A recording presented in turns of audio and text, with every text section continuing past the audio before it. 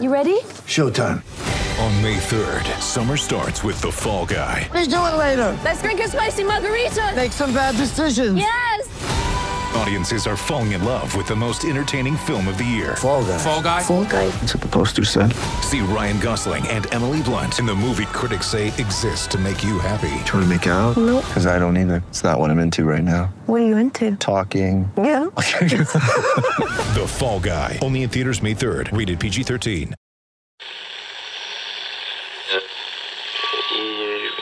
Empire.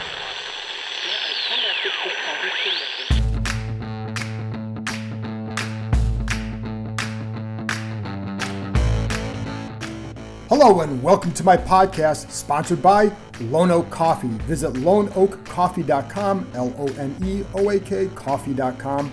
Use promo code COFFEE2020 and receive a discount.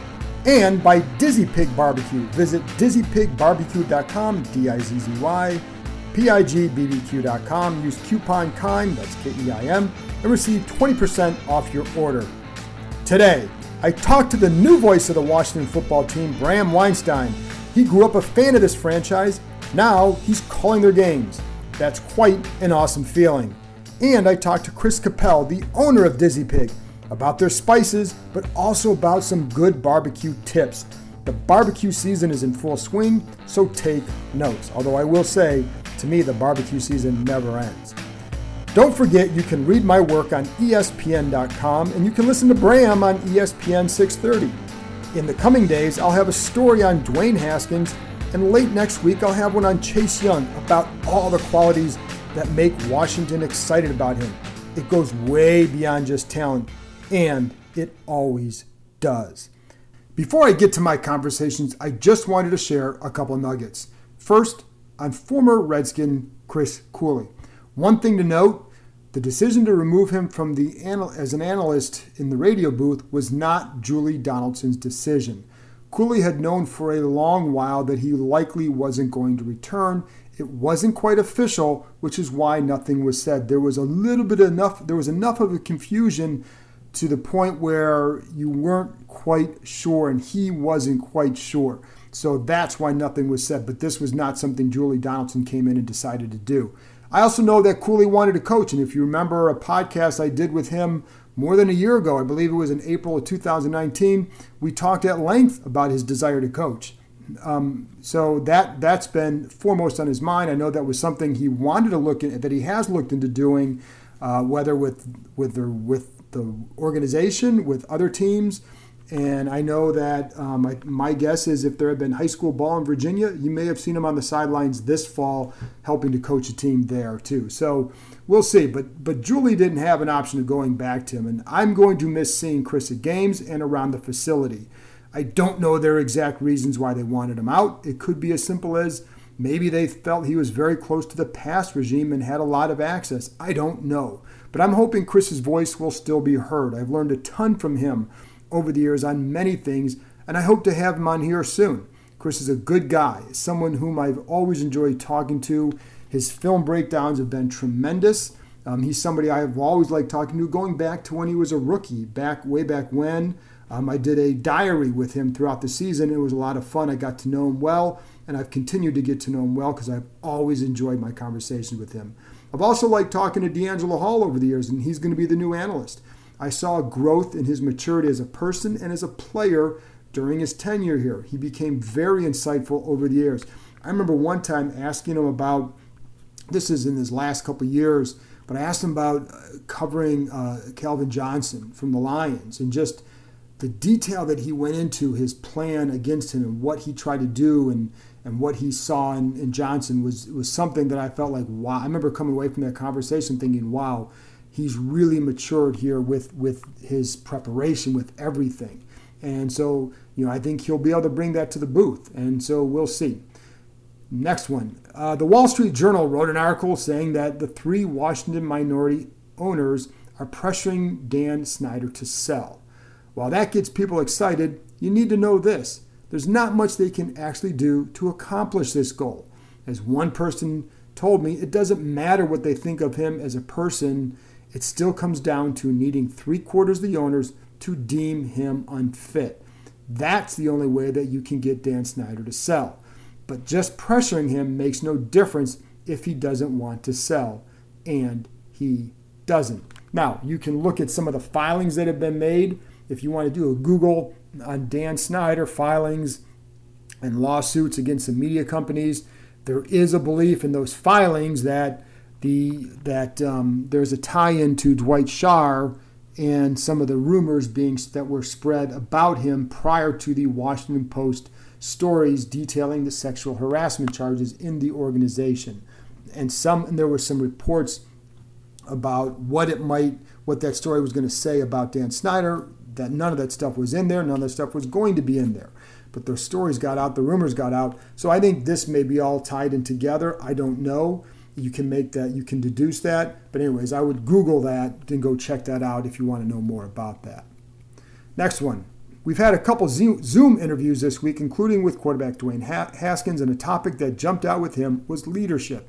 He was not a leader last year, not even close. But one of his biggest steps this offseason involved leadership. Now, I sometimes think some hear that and think it's about getting in guys' faces, doing things like that. No, it's about handling your business among other grown men. That's what Haskins discussed. He knew he had to take a different approach. And I think if you heard the Bryson Spinner interview on the podcast a couple weeks ago, and I would suggest going back and listening to that, he talked about that as well. Haskins knew he had to put in extra work and then show more command in the huddle. Guys take you serious when you put in the work. Combine that with productivity and your voice becomes more amplified. But it starts with putting in the work. If you're in guys' faces and not doing that, nobody's going to listen. They'll roll their eyes at you. I know that. I've seen it. I don't know whether or not Haskins should now be voted captain. I don't want to make this huge leap and right now say he's a big leader on the team. I don't know that. They just started back. But I do know that in the offseason, he took more steps toward becoming one. And he said it's a goal of his to become a captain. I think it's a good one because at his position, it should be. Why? Because it suggests a level of respect for what he's been doing, because it would be his teammates voting him into that role. It's also not something you force or lobby for, and I don't think he'd do that. I know at Ohio State he was not viewed as a strong leader until late in his last season there. It was always Terry McLaurin's leadership that those coaches talked about. And as we move forward here, I think McLaurin's leadership will rub off on others, especially Haskins. McLaurin understands leadership, and he's a very mature guy. Even McLaurin said he liked how it was Haskins who organized those off-season workout sessions with the receivers. That was a good step. And I also like something ESPN analyst Dan Orlovsky said recently about Haskins and how he'll measure his season. For him, it's not about the stats, and I agree wholeheartedly with that. Rather, it'll be about how he handles a season. They'll be in tough situations as an organization. He doesn't have a ton of weapons around him, so that makes his job tougher.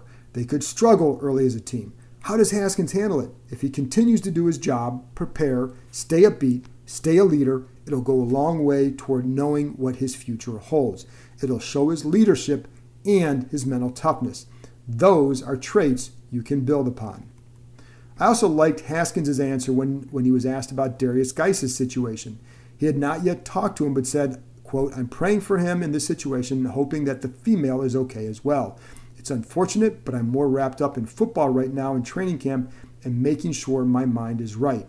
I hope the best for everyone in that situation. It's unfortunate," end quote. Yes, it is. Finally, there won't be any fans at games this year unless the situation with the virus improves. Fans at any Washington games. Washington was the first team to pull its scouts off the road at the start of the pandemic and one of the first to shut down its facility. Dan Snyder has taken this one very seriously. It'll be odd without fans. I enjoyed interacting with some of you at games that I got to meet, but it's more about the atmosphere. Fans make it fun and add to the intensity of the game. That's why it kind of sucked at home games the last couple of years. Fans have been staying away for whatever reason, and the atmosphere has been bad. Now, I will say they keep showing up on the road. It's also up to the organization to give fans a reason to attend like they used to.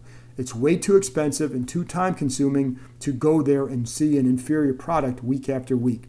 We're not far removed from those days. I know my pal J.P. Finley wrote the other day that perhaps, for NBC Sports Washington, that perhaps not having fans this year will be an okay thing for this team. They're going to go through growing pains. even with some changes viewed as positive, it takes time. They were 3-13 and have a young quarterback, a young roster, not enough weapons, or at least questions about their weapons, and a pandemic damaged the offseason. It's not ideal. Rather than be subjected to boos or half-filled stadiums and questions about that, this group can go through a quiet building process at home. If fans see improvement in the second half this year, then next year perhaps we'll see a return to a mostly filled stadium, and fans would have missed the hard part of 2020, and the team wouldn't have been subjected to what goes along with that. That's it from me. Now, here's my conversation with the new voice of the Washington football team, Bram Weinstein.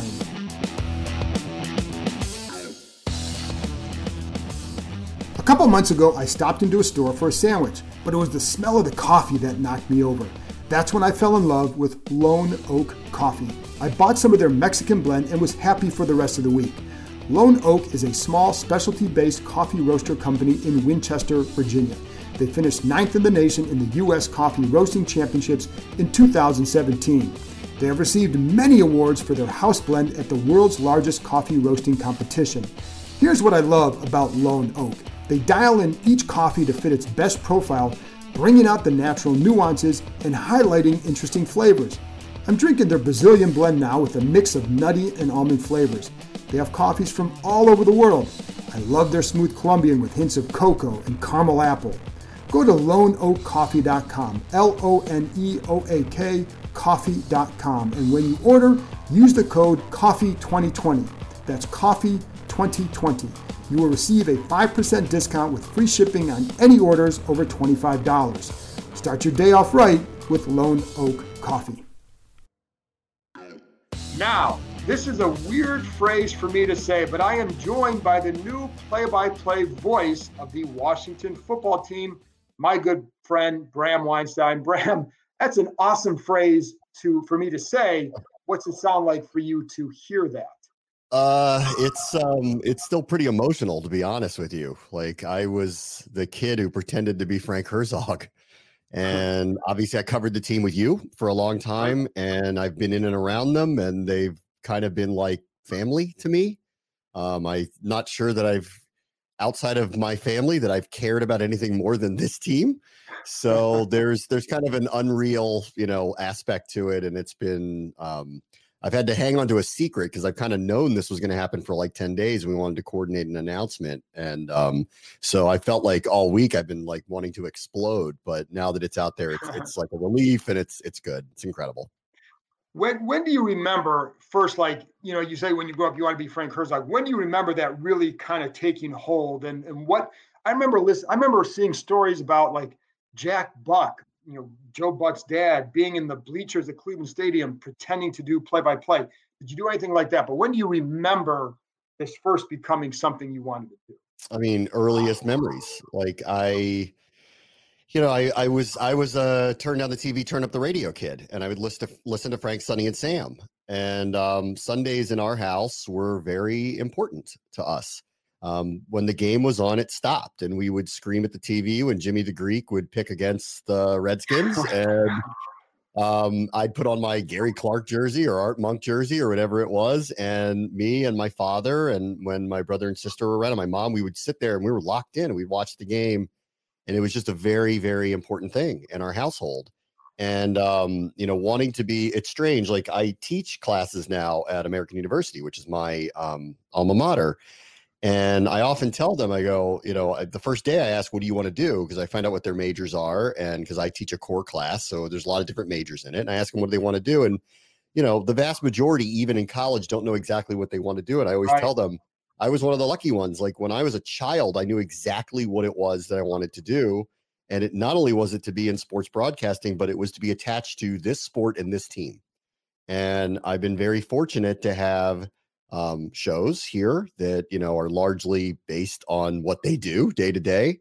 I was really fortunate to be part of the broadcast crew for a couple of years in the early first decade of the 2000s. Right. Because I was the sideline reporter, with Larry and at that point, Sonny and Sam, so I actually had the opportunity to work with them, and now this. And so this one is this one's amazing. I mean, this is really hard to describe and to put into words, but it is literally a dream come true.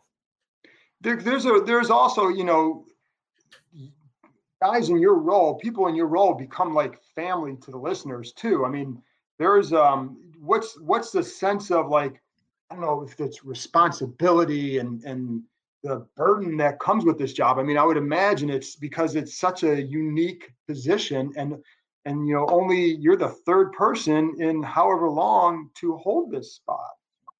1979, and that doesn't like I thought about that. In fact, like when Julie Donaldson had asked me, you know, can you give me a quote for our press release? The first thing that came to mind was saying there's only been 2 people that have done this since 1979. Right. And it is with, you know, incredible privilege and honor that I'm the next person in that line, that I realize how important that is. And, you know, like I said, when I was fortunate to have tickets to RFK when I was a kid. And so I got to go to a lot of the games during a heyday and a golden era. So I got to be part of the best times in the franchise's history, like up close and personal.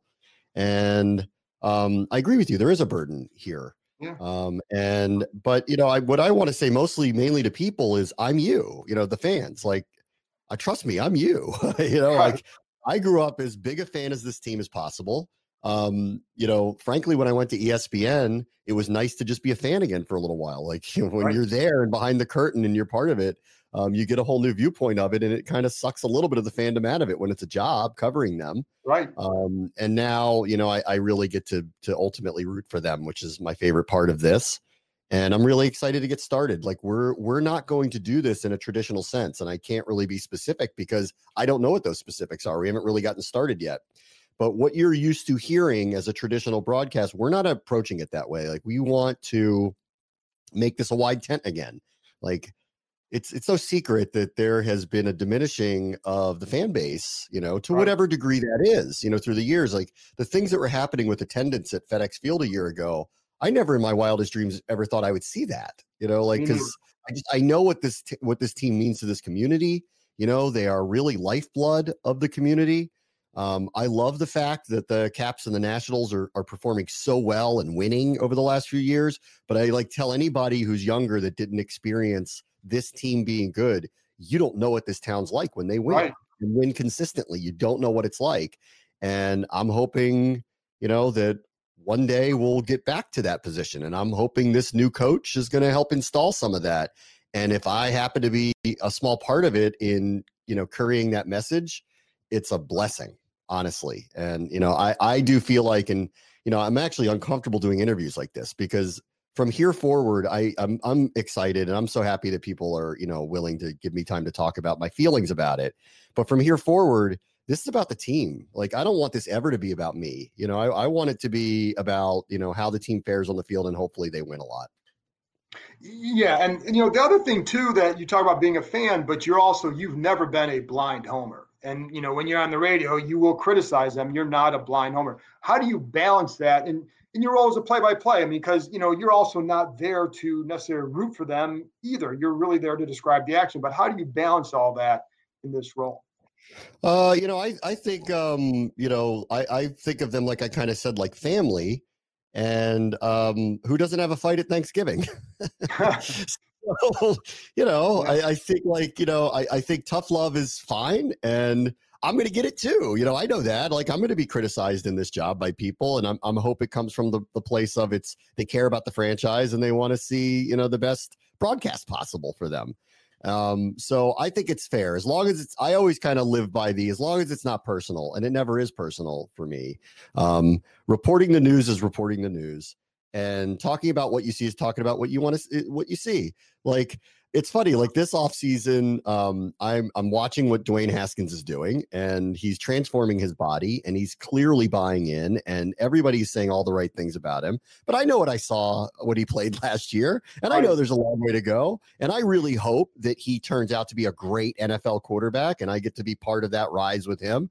But like, for the purpose of this conversation, to be a realist until we see a difference in his play, you know, we don't know that he's going to ascend to that. And I know, the team's Twitter feed doesn't want to hear that. They want to hear he's going to be the MVP, and we don't want to hear anything different than that. I think being a realist matters. And I also feel like this fan base, there are many around the NFL, but this one in particular, having grown up in it, they're extremely educated about the NFL. They're extremely educated about the team. They know what they'll call you out so fast if you act like you either don't know what you're talking about or you're sugarcoating something that is obvious and plain to everyone. And I think that's another thing I like about this and being part of this is I know how locked in everybody is, how important every game is, how knowledgeable everybody is. And I want them to know I'm one of them. Like, I see the same things you do. It's just my job to try to, paint a picture for everybody. And it's really just an honor to do it. And I think after 2 decades of not much success and a lot of false hopes for fans, I don't think you should be in the business of sugarcoating anything at this point. Now, you don't have to rip them in a certain, make it personal like that, but I don't think you can fool a lot of people and paint a picture that they know might not be realistic, especially after what they've been through, the last however many years.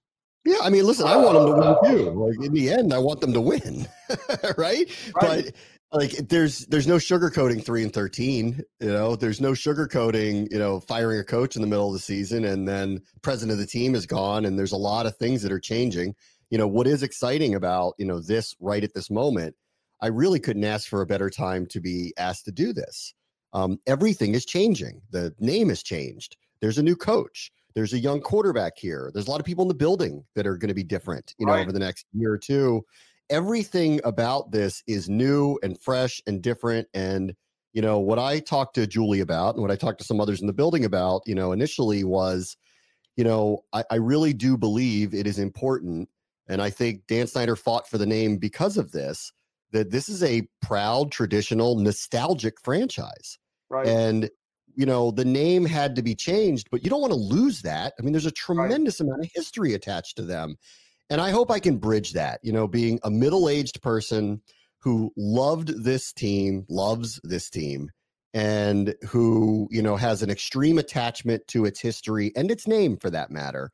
I think it feels like, for me, this is the right time to, as we move forward, to rebrand, reposition ourselves, hopefully be attractive to a younger fan base and a whole new crop of fans, that I can bridge the gap with the older people, because I know the history of this team. I know it through and through. It runs through my blood. And I think that's important as we move forward, to not drop everything that happened for the last almost 90 years to become whatever they're going to become and whatever their name's going to be. And absolutely. And I think the other thing too, the challenge of getting people to listen to the radio now compared to even a few years ago, given the streaming and all that's available, what is the challenge there? So, I think the biggest challenge really is COVID has people out of their cars, like largely, this serves an audience that either can't be in front of the television or wants to listen in the stadium or wants to listen to it, alongside the television. But it is a lot of people that either are working or, happen to be in their car that day and wanted to tune in. So we know who we're servicing with the radio broadcast. I think, like, as we modernize here, streaming this is going to matter, which means the presentation is going to be different. It's going to be more social. It's going to be more inclusive. It is not going to be, I don't think, I could tell you more about it when we start working on it, but I don't believe it is going to be the literal traditional format that you are accustomed to. That said, we do need to service the audience that cannot see what's happening in front of them because they're, it's on the radio. So we have to call the plays and we have to tell them what's happening and we have to explain and describe everything. But for the streamed version of it, I think what you're going to see is something that's more organic, conversational. Hopefully we'll build some chemistry, and hopefully it'll be something that's a little more modern, that incorporates a lot of the new parts of sports media. I would imagine at some point fantasy, gaming, potentially gambling when those things get legalized. And then we want it to be a social aspect. If you watch Twitch, who has, garnered enormous audiences in the esports space, because this is where a lot of young viewers are putting their attention.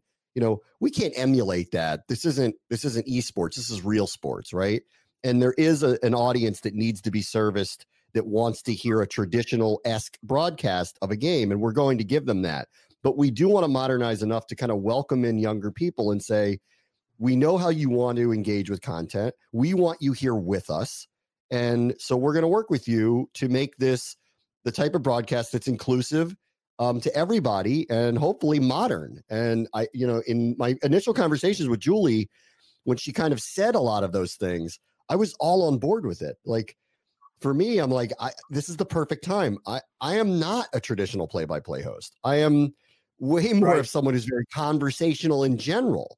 I'm excited to call a touchdown for sure. Like that's, it's beyond words to describe that I'm going to call touchdowns, as the voice of the team. Right. But largely, what we're going to do is probably going to fit more of my skill sets of being a host. And I really, really, I think fans are going to end up really liking it. And I do think it's the right approach as we go into a new era where the radio is not something that's utilized by a lot of people any longer. That we want to give people a second screen experience so that they are literally feel like they're really involved with the team and outside of the national broadcast.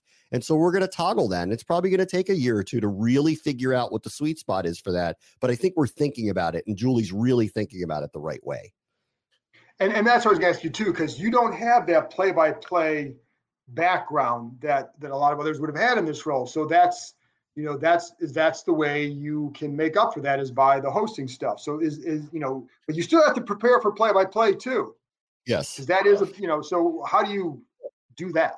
So I haven't done this since I was hanging out with you at Ashburn every day, but I actually started reading the NFL rule book. I haven't done that in a long time. I need to do that because there's that, I used to know it back and forth when I covered the team daily because I wanted to be able to be educated on it. I really need to know that now. So I've started that.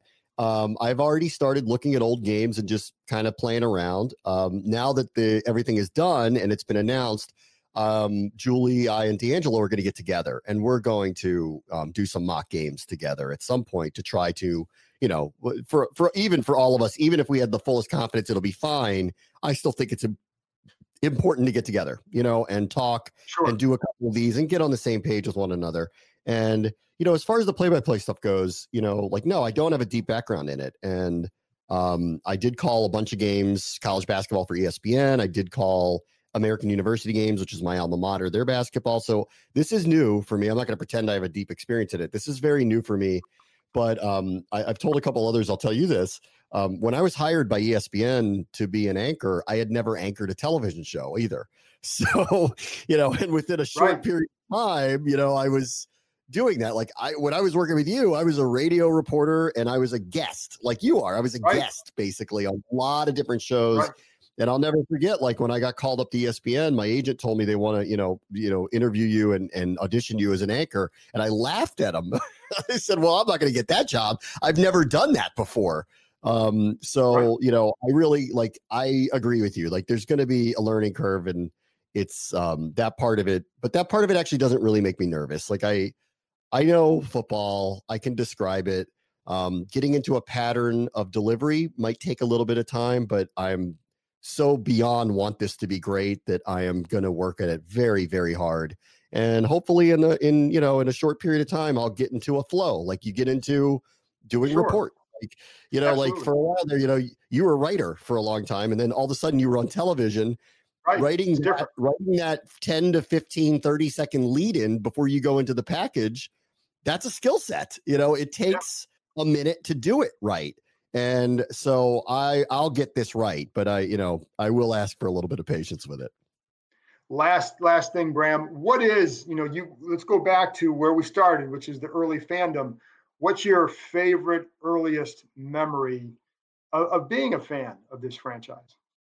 I went to the parade after they won their first Super Bowl. So that was really, there's pictures somewhere of it. It was pouring outside and they were in buses and, because it was just pouring. But I remember school being canceled because they'd won the Super Bowl. And it ought to tell you how important they are to the community.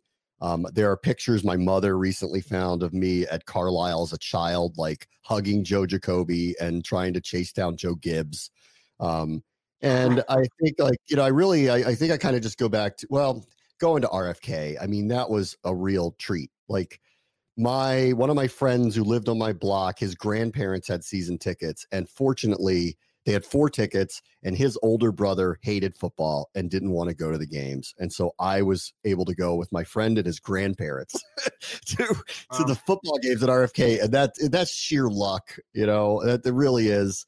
And we had incredible seats, and I'm sitting there I went to the NFC Championship game against the Vikings, things like that. Like, I was there and, drove through the city on the way home after they were going to the Super Bowl, and you could just see the joy on people's faces. And, I hope we have a glory day era again. I'm hoping Ron Rivera can help shepherd that in. I'm hoping Dwayne Haskins is going to be the answer for them at quarterback. They haven't had one in a long time.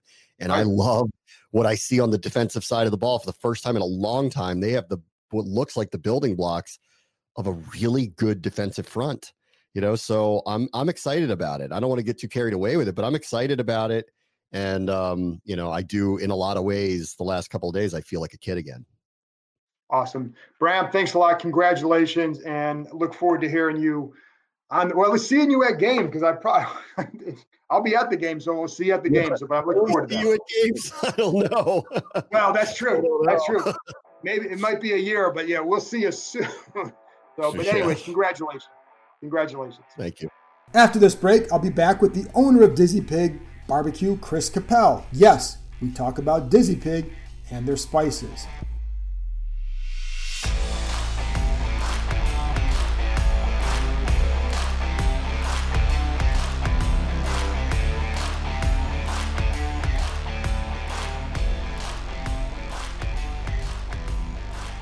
When I grill or cook in the kitchen, I usually like to grind my spices fresh.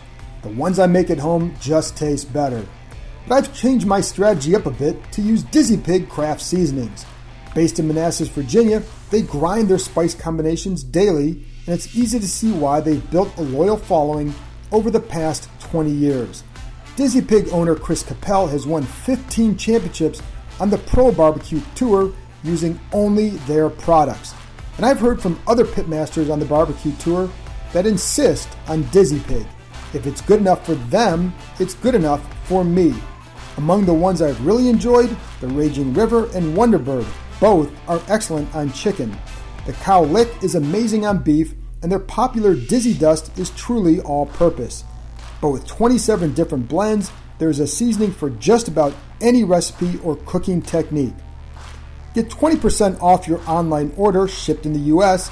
if you use the coupon KEIM, that's K-E-I-M, at dizzypigbarbecue.com, that's D-I-Z-Z-Y, pig, BBQ.com.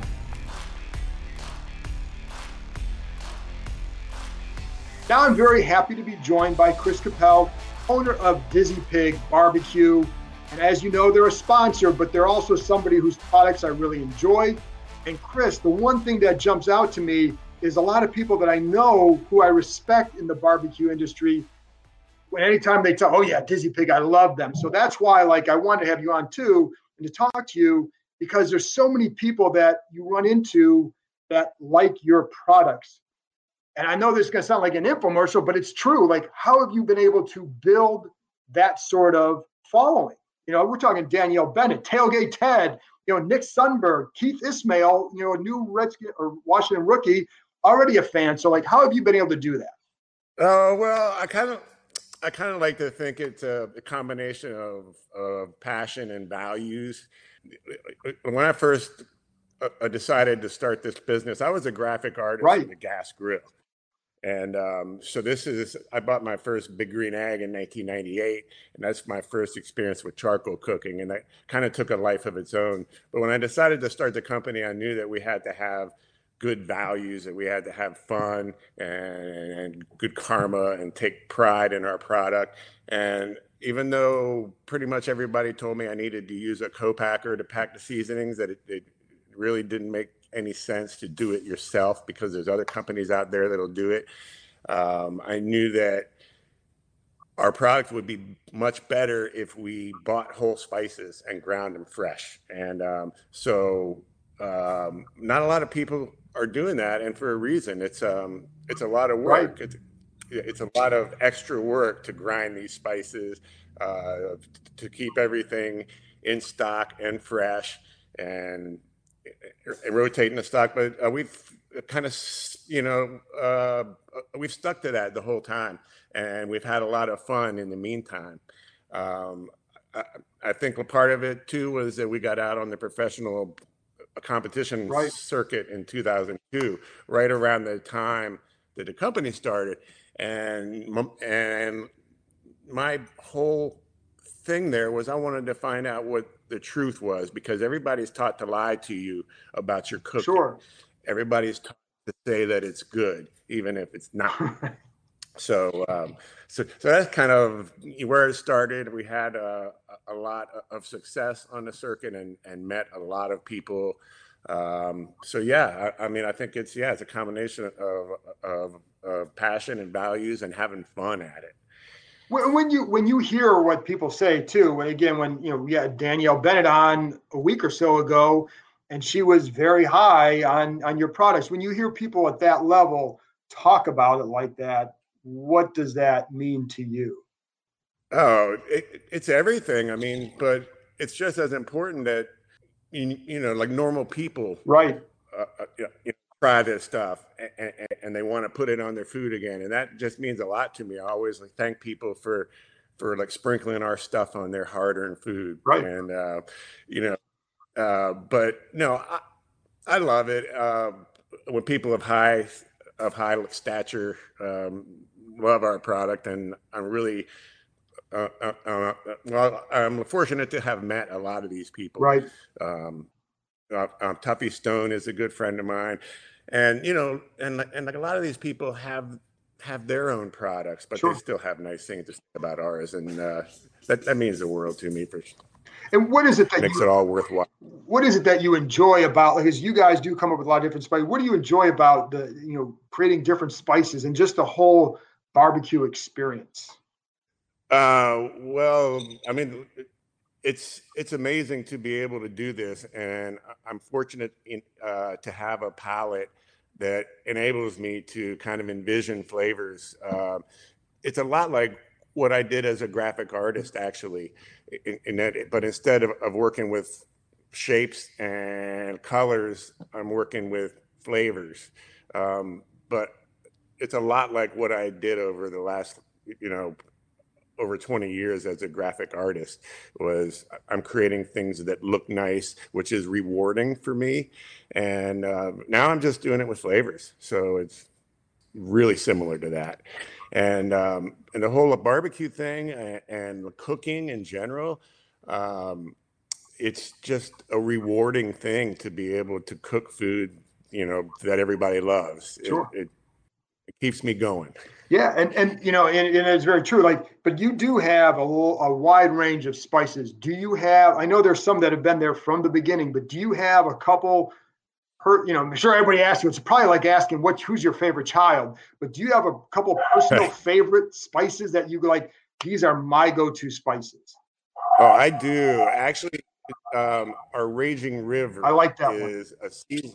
It's a seasoning that I designed specifically for salmon. So we already had our Dizzy Dust as our all-purpose. It's our flagship original seasoning. Right. A lot like with a barbecue-y flavor.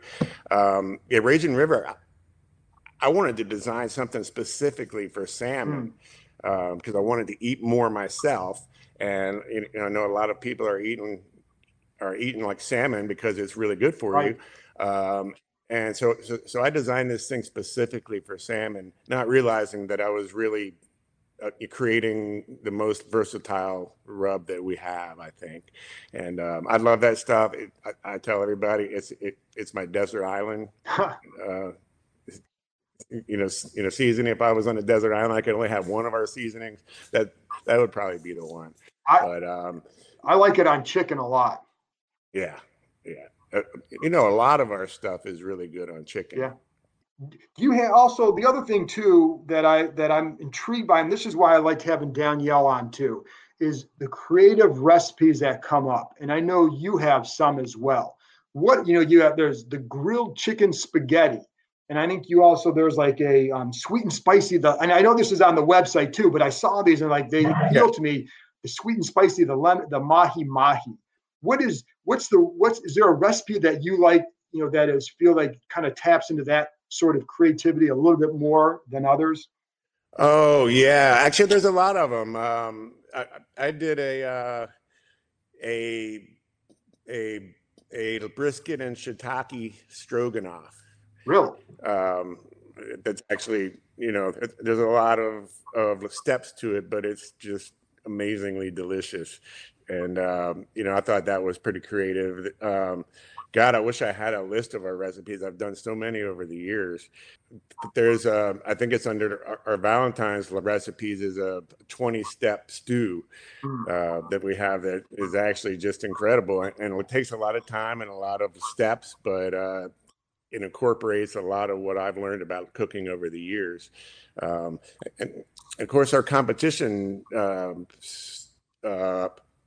recipes took a lot of time to create and a lot of creativity in those. And I've got all those on the website now. And they're not like secret anymore. I'm telling everybody exactly what we've been doing in competitions. There's a competition pork and brisket and rib.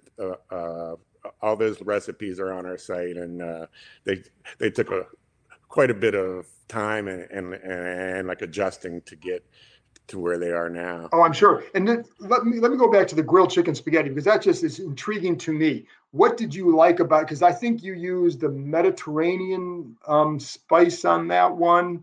What is it? How did you come up with that? And like, why did you want to pair that the way you did? I actually think that was submitted by one of our customers. Oh, so okay. I wish I could answer that, but we actually have quite a few, probably half of the recipes on our site were submitted by our customers. That's pretty cool. And then, like I said, that's what I want to try. I definitely want to try that one because it's just different, and I like different. With the competition recipes, what was the difference? Because when I'm watching some of those competition shows, and you'll hear some of the competitors saying, well, if I was just doing this over here, I wouldn't be doing this step. I wouldn't be adding this. But for the competition, they need it. What is the big difference there? Well, the big thing there is like the judges are judging like 6 entries for each category. And they're judging 4 to 5 categories, and sometimes 6 if there's a dessert category. So they have to eat a lot of food. They're only going to take a couple bites. Right. And it's right next to what somebody else is doing. So they just had a rib that like somebody else cooked with whatever sauce, whatever flavors on it. They got all that going on in their mouth. Now they have to go on to the next one and cleanse their palate. Hopefully a lot of them really don't cleanse their palate. So unfortunately your stuff doesn't really taste like it should, but you have to make a lot of adjustments because they're only going to try 1 or 2 bites and you got to hit them. So is it more just right? More getting a little bit more, if it's a rib, a little bit more sauce on there than maybe if somebody who's normally doing a dry rib. Salt, yeah, exactly. And salt is really important too. There's a secret for anybody that's going to compete. Don't be shy on the salt. Okay, well, and that's another good one. What would be if you have the weekend warrior barbecuer? What would be a couple good tips for them that you would over the years that you learned? They'd say, if you're doing, here are some good tips to keep in mind for whether it's the heat, keeping the heat, or the coming up with the rubs. What would be some good tips for them? I teach classes here. We haven't been doing them lately, but we teach regular classes here, and I really enjoy, sharing my passion for cooking with my students. But I tell them to relax. A lot of these people are really uptight, and they're trying to follow a recipe. They're trying to keep their temperatures exactly what the recipe says, and they think it's going to happen. It's not going to happen that way. No. So, I teach them to not be too caught up in what the thermometer says. Pay more attention to how the food is cooking. Right.